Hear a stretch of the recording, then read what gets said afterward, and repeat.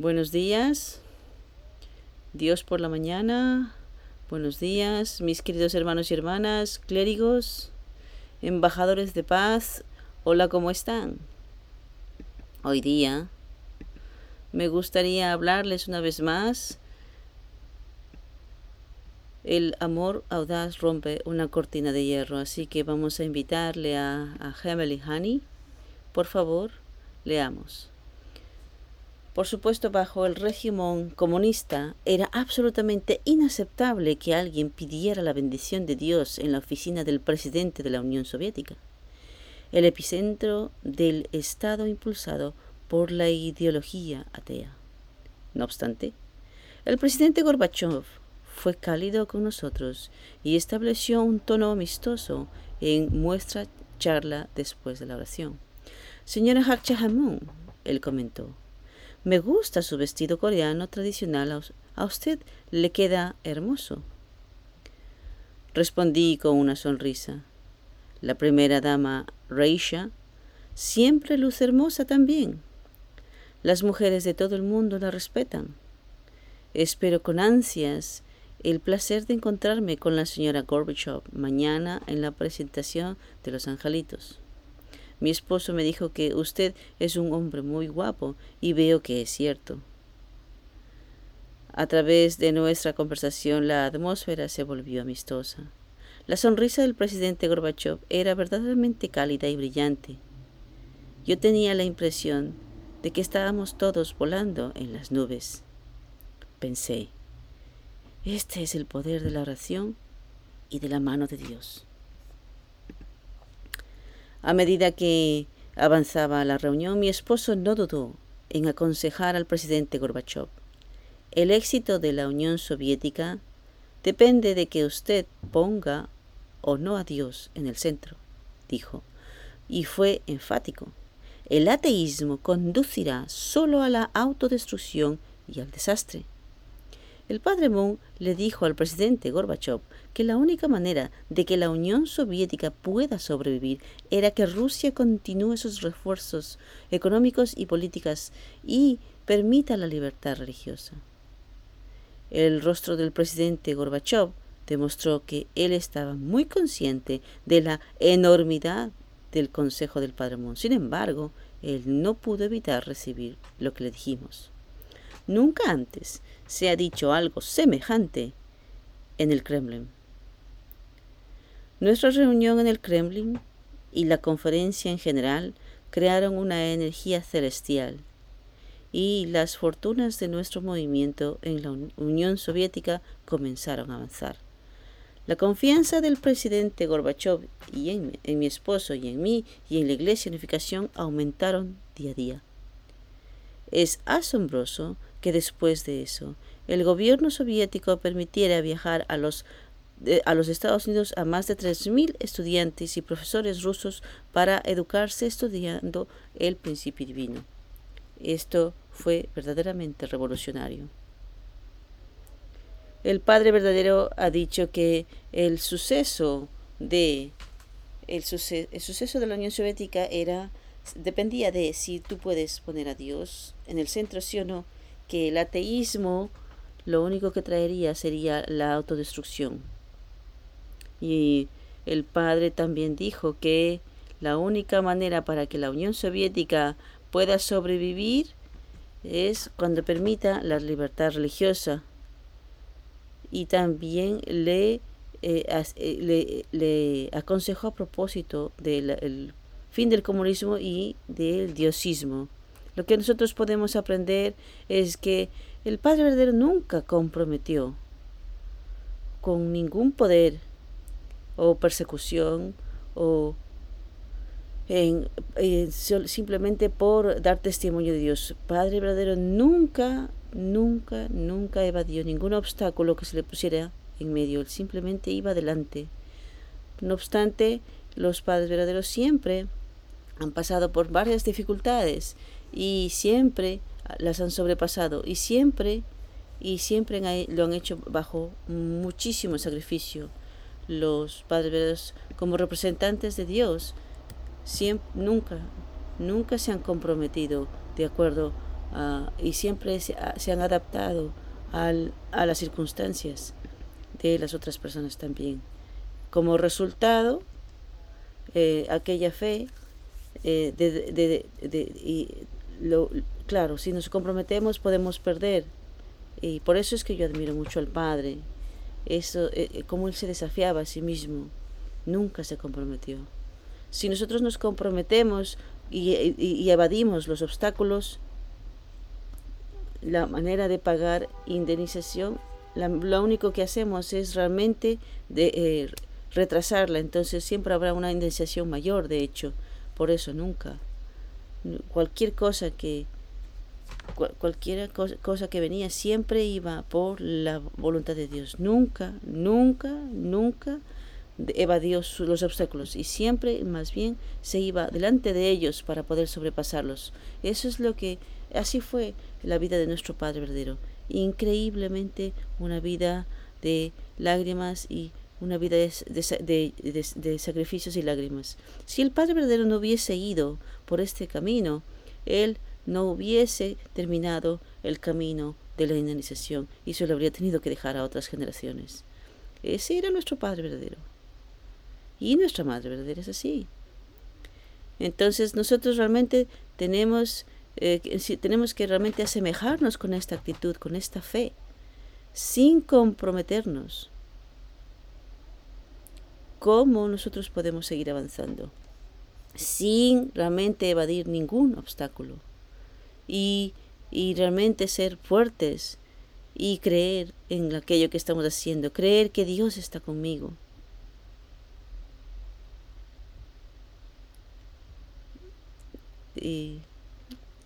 Delante de todo lo que estaba ahí en el Kremlin, delante del presidente Gorbachev, les advirtió: el comunismo no funciona, tenéis que aceptar al diosismo, tenéis que aceptar que Dios existe. ¿Quién puede desafiar a alguien de esta manera? Solo nuestro Padre, realmente un hombre enviado por Dios. Y él realmente son personas increíbles. Es maravilloso realmente como son ellos. Gebelihani, continuemos. Al año siguiente ocurrió un golpe de estado en Moscú, resultado de la inestabilidad por un espacio de tiempo breve. Los esfuerzos por la reforma y la apertura política del presidente Gorbachev suscitaron una reacción entre la élite comunista. El presidente fue puesto bajo arresto en su residencia en la presidencia de Crimea. La insurrección duró 3 días y finalmente fracasó. Inspirados por el camino hacia la democracia del cual el presidente Gorbachev había sido un pionero, el pueblo, especialmente los jóvenes, se levantaron en una defensa en Moscú, con el presidente ruso Boris Yeltsin asumiendo el liderazgo para organizar la resistencia. Esos disidentes, entre los cuales seguramente se encontraban muchos de los que nosotros educamos en los Estados Unidos, fueron la fuerza impulsora para traer a Gorbachev y a Lenin juntos, disolviendo la Unión Soviética y terminando con la Guerra Fría. La recepción a corazón abierto del presidente Gorbachev a la oración «Dios le bendiga, señor presidente», que mi esposo y yo ofrecimos en su oficina, con certeza le trajo un golpe de fortuna celestial. Debo añadir que todo esto no hubiera ocurrido nunca si no hubiera sido por el trabajo de los misioneros mariposa de nuestro movimiento en Europa. Llamados a esta misión, ellos partieron de sus propios países y entraron a la Unión Soviética y a la Europa del Este como representantes clandestinos de los padres verdaderos.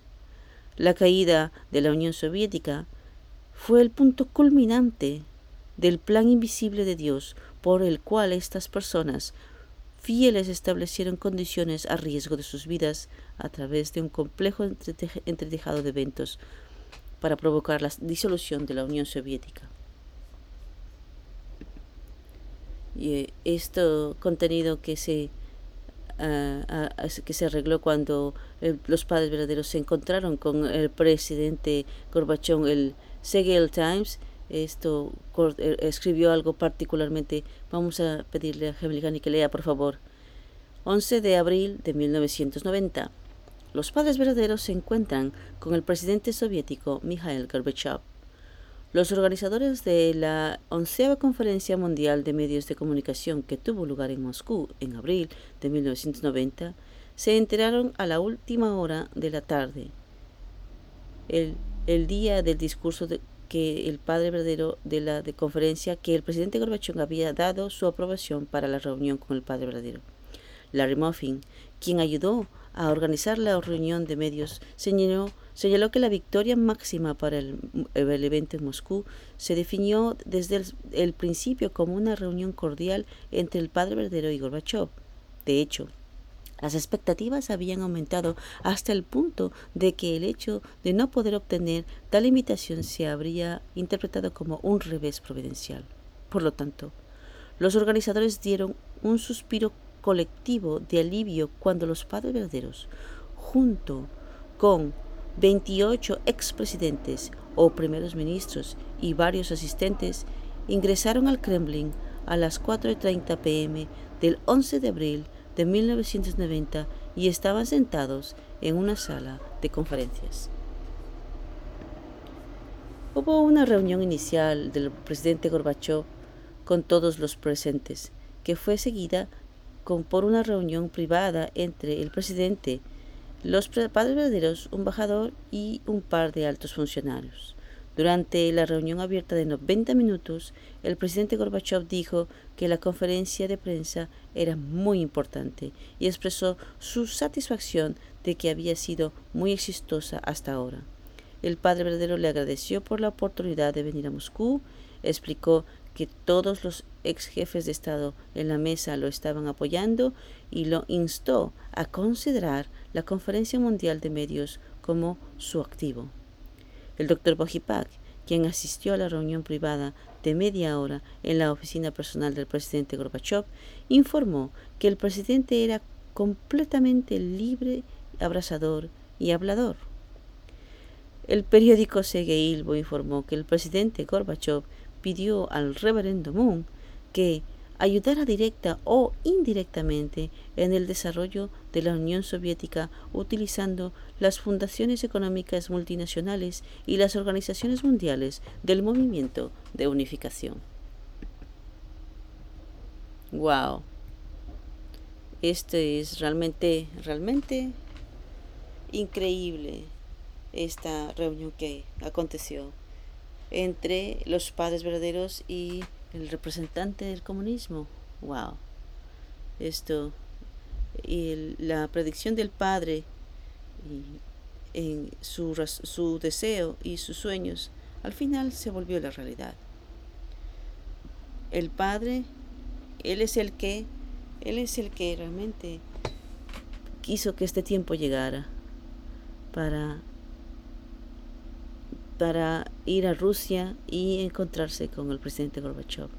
Es realmente fue maravilloso esto que aconteció en la historia. Esto permanecerá por siempre. Hoy día, para las palabras de nuestro Padre, ¿por qué Estados Unidos ha sido arrinconada en este mundo?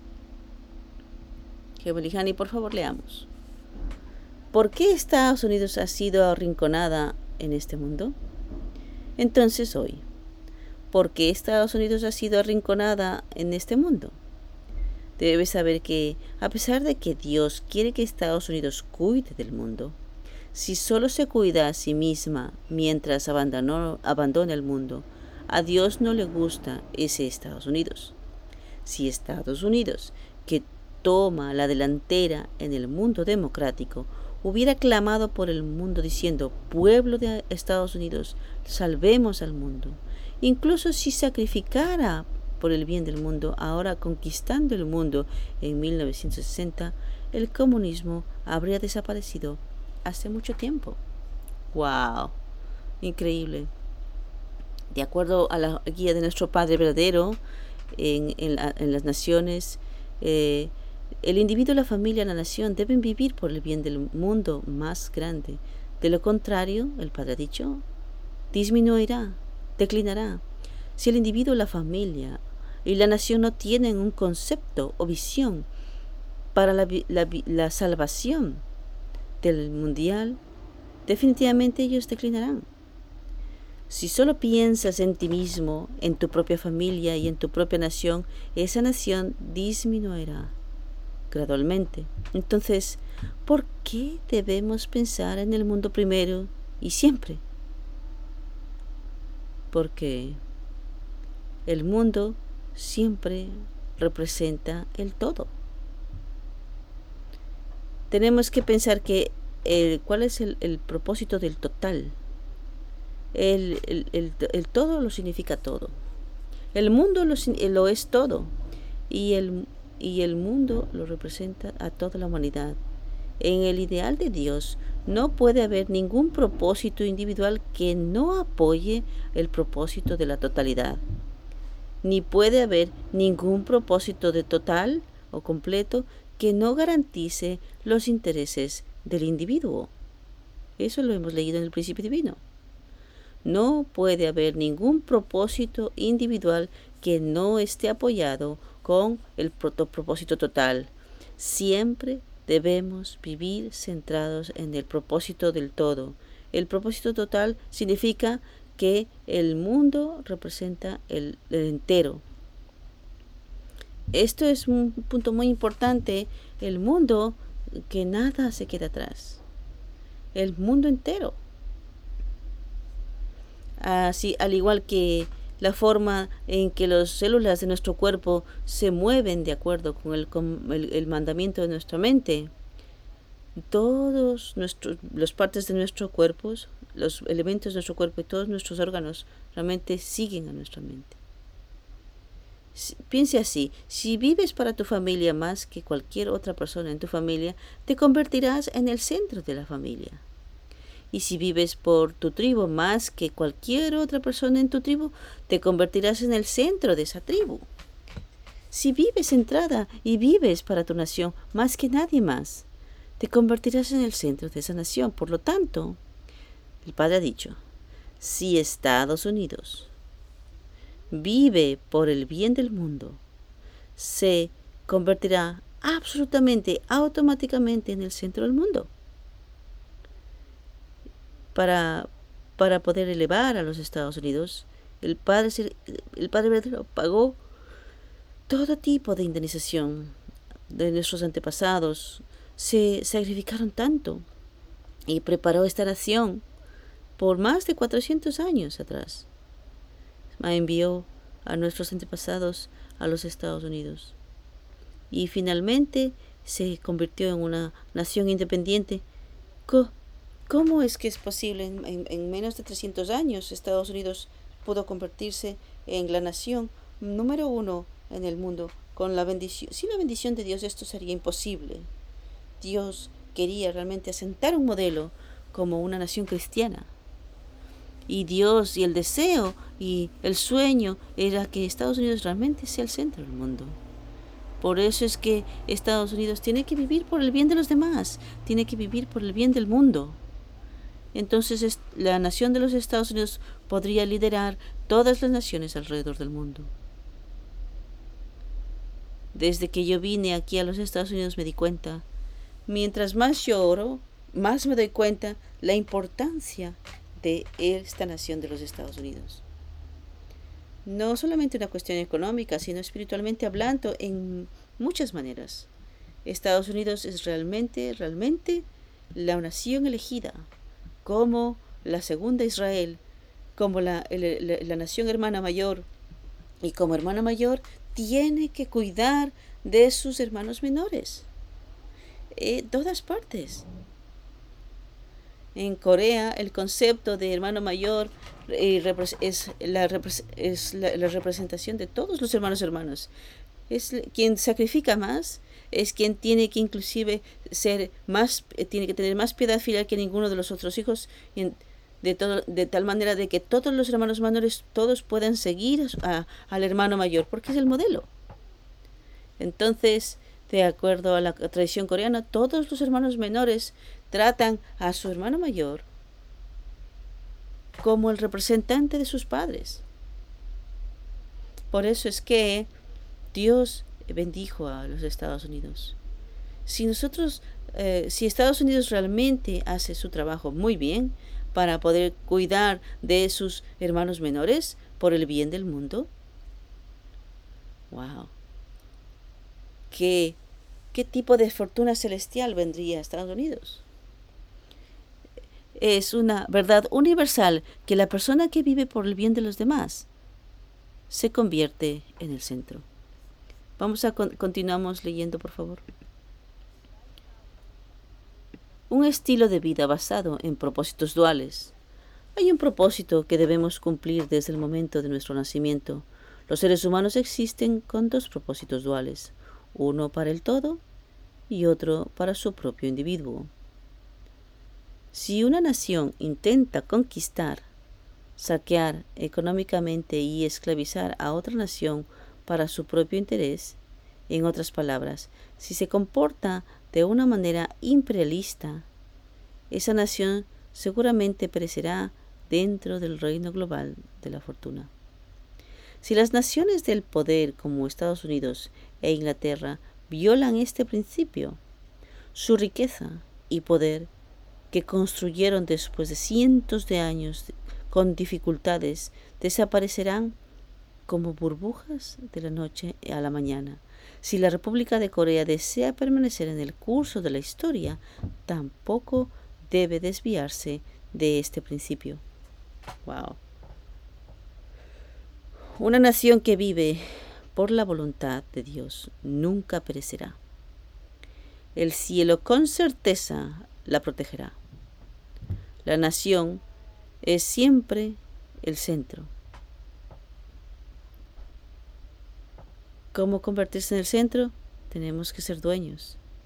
Tenemos que sacrificar, tenemos que invertir, tenemos que vivir por el bien de los demás, por el bien de otras naciones.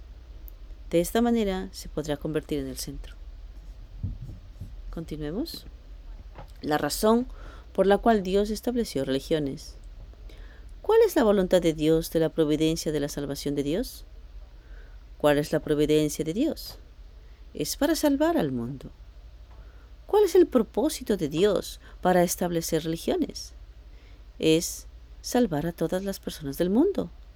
Todos. Si una religión olvida su propósito de salvar al mundo, esa religión perecerá. Sus familias se arruinarán. La nación también se arruinará. Aquellos que no aman a su nación no pueden ir al reino de los cielos. Aquellos que no aman al mundo tampoco pueden ir al reino de los cielos. Si solo amas a tu iglesia, no puedes ir al reino de los cielos. Wow, esta es una guía muy bella, muy hermosa. El Padre dice, la voluntad de la providencia de la salvación de Dios es salvar al mundo. Por eso es que siempre estamos hablando, ¿no?, del concepto de la salvación de Dios. Es salvación total. Nadie se queda atrás. Salvación total significa para toda la humanidad de la tierra y incluyendo todos nuestros antepasados y nuestros espíritus en el mundo espiritual. Nosotros le llamamos a eso salvación total. Porque Dios es un Padre. Él ama a cada uno de los seres humanos. Él no quiere dejar a ninguno. Si uno se quedase atrás, el concepto de la salvación no es así. Sin que falte nadie, sin que se quede nadie atrás. Salvar a todos. Por lo tanto, el propósito de Dios para establecer las religiones es salvar a todas las personas del mundo. No solo la salvación para una denominación. ¿Por qué muchas iglesias se convierten y se dividen? ¿Y por cuál es la razón? Es porque piensan en su propia denominación, en su propia religión. Pero cuando ellos piensan que el propósito de la religión, por el bien del mundo, por el bien de la salvación del mundo, entonces todos puede convertirse en unidad. Cuando usted tiene el corazón, cuando tú tienes ese gran corazón tan grande que puede abrazar al mundo, si nosotros tenemos esa mentalidad de salvación del mundo, de salvación total, les digo yo, tú puedes abrazar a cada uno, a cada individuo, a cada familia, a cada tribu, a cualquier partido, cualquier nación, cualquier color, cualquier religión. Por eso es que me encanta este concepto el concepto del mundo. Por eso es que la Biblia dice, porque Dios amó tanto al mundo que mandó a su Hijo único. Porque amó al mundo, no a una nación, no a una religión en particular. Por eso es que nuestro destino final es amar al mundo. La salvación entera. La razón por la que las iglesias y las denominaciones religiosas no se desarrollan hoy es porque se olvidan de la salvación del mundo y solo piensan en su propia iglesia o denominación. Sin el concepto de amar al mundo, todos los individuos, familias, cualquier nación, perecerán, el Padre ha dicho. Aquellos que no aman a su nación y al mundo no pueden ir al reino de los cielos. Por eso, mis queridos hermanos y hermanas, los Estados Unidos es el centro del mundo. El movimiento de la Iglesia de Unificación en los Estados Unidos tiene que ser el centro del mundo. Como hermana mayor, tenemos que ayudar a los hermanos y hermanas, naciones hermanas. Tenemos que ayudar inclusive a la nación madre, Japón. Tenemos que ayudar a las naciones. ¿Cuál es nuestra realidad? ¿Cuántas realmente Estados Unidos está ayudando a qué naciones? Si hubiese una nación que tenga una potencial para ser restauradas, aunque nuestras finanzas no sean muy buenas, tenemos muchas dificultades, pero tenemos una mentalidad con ese meta, inclusive cada mes, que sea un poquito de dinero, y podemos ayudar y salvar a una o dos naciones y para ayudar y restaurar el reinado. Y todos los miembros de la Iglesia de Unificación en Estados Unidos tenemos esta mentalidad y esta actitud. Nuestro movimiento en Estados Unidos nunca declinará. Por eso es que cualquier cosa que hacemos y lo que quiera que hacemos, siempre tiene que pensar que estamos creando un sistema de home group o de la comunidad sagrada online. Cualquier cosa que estamos haciendo, la Asamblea de Cleros, la UPF, tiene que ser un modelo y ayudar a otras naciones. Esa es la identidad de los Estados Unidos. Mis queridos hermanos y hermanas, este es un principio universal. Entonces, mientras usted siga este principio universal y siga los pasos de nuestros padres verdaderos, nuestro movimiento en Estados Unidos realmente, increíblemente puede desarrollarse y crecer. Por eso es que sobrevivir solamente por sí mismo es muy difícil, pero mientras más dificultades enfrentemos, tenemos que pensar cómo podemos ayudar al mundo. Aunque no podamos vivir por el bien del mundo, pero tenemos que empezar a pensar en una nación, y yo seriamente estoy pensando en esto a través de nuestros hermanos y hermanas, ayudar y realmente hacer lo mejor que podamos para poder realmente colectar nuestro corazón y crear algo para hacer una donación y colaborar a una nación que potencialmente puede realmente ser una nación para Dios. Hoy día, para el ministerio de los jóvenes, la razón por la que Dios no puede tener dominio sobre mí. Cuando la sangre de la muerte a menudo revela su verdadero color en nuestro cuerpo, nos contaminamos y es difícil vivir una vida de fe. Es mi responsabilidad ofrecer mi cuerpo a Dios como un instrumento de justicia, a pesar de que los seres humanos pertenecen al Dios. A sus ojos hay momentos en que no puedo enfrentarlo. Esto se debe a que no puedo ofrecerme como de Dios, así que tengo que negarme por completo a mí mismo. Las quejas y las autoafirmaciones son evidencia de que aún no me he negado por completo. ¿Cómo Dios puede dominarme? ¿Cómo puede Dios intervenir mientras yo me niegue a mí mismo?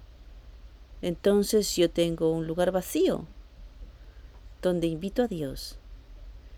Si estoy lleno de naturaleza caída, Dios no puede encontrar ni un lugar, ni un espacio para poder intervenir. No puede encontrarle. Por eso, ¿por qué no puedo sentir a Dios? ¿Cuál es la razón principal? Porque no hago espacio para que Dios pueda intervenir o pueda entrar en mi corazón.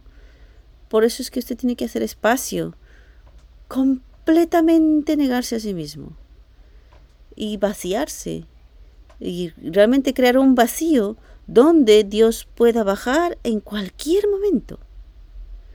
A pesar de las dificultades, y estamos cargando nuestra naturaleza caída, odiando a alguien, enfadado con alguien, si estamos llenos de esta naturaleza caída, Dios no puede encontrar espacio donde Él pueda intervenir en mí. Esa es la razón. No fácil. Aunque Dios creó a los seres humanos, la razón por la que Él no puede tener dominio sobre nosotros es porque nosotros somos totalmente propiedad de Dios, tanto física como espiritualmente. Por eso es que nuestra vida de fe es negarme a mí mismo. Negarme a mí mismo completamente. Eso significa yo me trato a mí mismo como una ofrenda. Yo pertenezco a Dios. Una vez que yo me ofrezco a Dios, entonces no me pertenezco. Cuando yo me hago esta ofrenda y me convierto en una ofrenda histórica, el cielo, entonces ¿a quién le pertenece esta ofrenda? Esta ofrenda le pertenece a Dios. Una vez entonces cuando yo me niego a mí mismo y me convierto en una ofrenda histórica y la ofrenda para Dios, yo pertenezco a Dios, no me pertenezco a mí más. Entonces, Dios completamente, cualquier cosa que Él quiera hacer, Él puede crear en mí, de acuerdo a su voluntad, de acuerdo a sus deseos. Por eso, siempre estoy hablando del barro, ¿no? Que es simplemente negarse a uno mismo. Esto se debe a que, a pesar de que decidimos que vivimos para la bondad, a menudo pensamos y actuamos o decidimos cosas que no son de Dios, sino de nosotros mismos, y evocamos emociones de nosotros mismos. Por ejemplo, Moisés estaba en la posición de una figura central con la que Dios podía trabajar, pero golpear la roca 2 veces estableció una desconfianza y Dios ya no podía tratar con él, a pesar de que era una figura central, a pesar de que su posición era, usted sabe, era una figura central. Directamente, de hecho, podía intervenir en él, pero cuando él se centró en sí mismo y no pudo negarse a sí mismo, lo siento, pero Dios no pudo intervenir más, no pudo confiar más en él. Moisés era un cuerpo ofrecido a Dios. Moisés era alguien que tenía que salir y obedecer absolutamente el mandato de Dios. Pero debido a que golpeó la roca 2 veces, se convirtió en una condición que no permitía a Dios tratar con él. Aunque Moisés era un hombre que era propiedad de Dios y recibió el llamado de Dios, porque se enfureció en una ira incontrolada centrada en sí mismo, cayó en una posición de no relacionarse con Dios más. Por eso es cuando los israelitas desconfiaban en él y no creyeron en él. Cuando completó sus 40 días de ayuno, vino al campo y vio que los israelitas completamente en una situación diferente.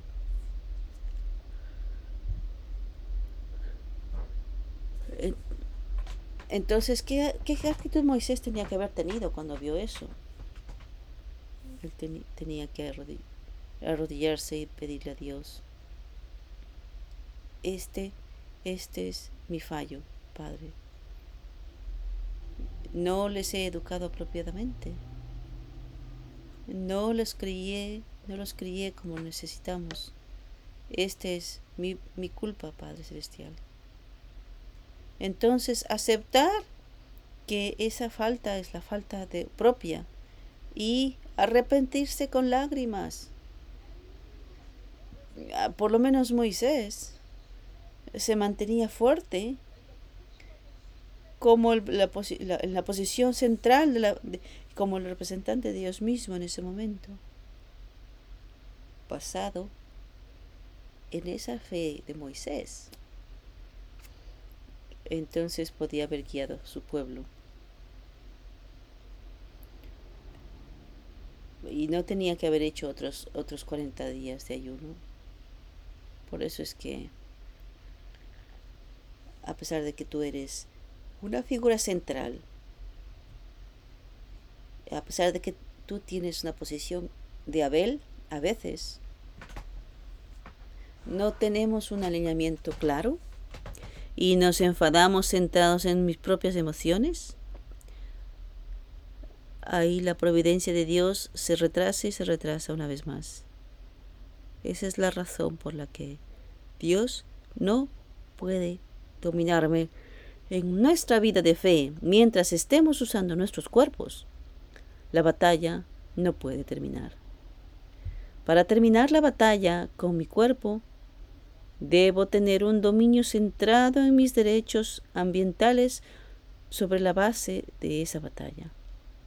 Si mi familia, mi tribu, se rinde y se convierten en el grupo a la palabra basada en el fundamento de mi victoria, entonces la batalla con mi cuerpo habrá terminado. Por eso yo estaba dando el servicio dominical y estaba hablando de que cómo realmente construir el reino de los cielos, el Jeongseong. Les hablé de 3 puntos. Tenemos que realmente elevar nuestra capacidad de amar. Tenemos que convertirnos en verdadero hombre y mujer. Si solo nosotros seguimos solamente las condiciones y alcanzamos el Chombo y terminamos el Mesías tribal celestial, pero a pesar de que condicionalmente hemos completado esto, pero no tenemos una cualidad de amor que me permita realmente ser merecedor de eso, les digo yo, la cantidad, la calidad de amor, cuando una vez que nosotros realmente alcancemos esa cualidad de amor, entonces tenemos que tener la cantidad. Y desde el nivel familiar al nivel tribal, desde el nivel tribal al nivel nacional. Y finalmente, ¿cómo establecer esa nación para Dios? Eso será la medida real. Eso será realmente cuando el pueblo realmente puede ser la mayoría de lo que tenemos en esto. Entonces la nación será la nación para Dios. Por eso yo mencioné que en nuestra vida de fe realmente tenemos una lucha con nuestro cuerpo, a pesar de que yo pueda controlar mi cuerpo. Pero todavía la guerra no se ha terminado. ¿Cómo vamos a ganar esta batalla? Tenemos que tener mayoría. Tenemos que realmente leer el principio divino. Lo tenemos todo. Recibimos la bendición, el principio divino. ¿Y qué es lo que todavía nos mantiene alejados? Porque no tenemos la mayoría. Y ese es el problema. Por eso, cuando nosotros nos enfocamos en la salvación y queremos realmente crecer en números, entonces seremos la mayoría. Pero como en el todo, usted no puede decir la batalla se ha terminado.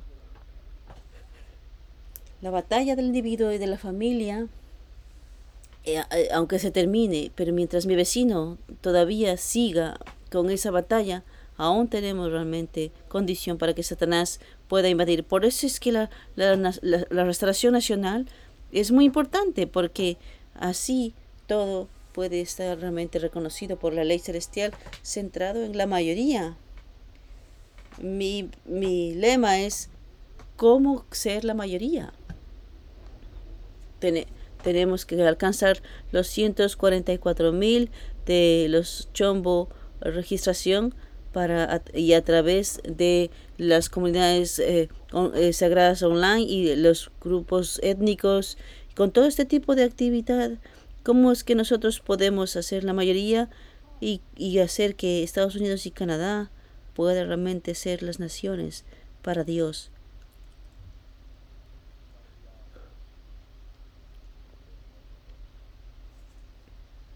Esto ha sido la guía de Dr. Young hasta ahora. Realmente agradecemos mucho.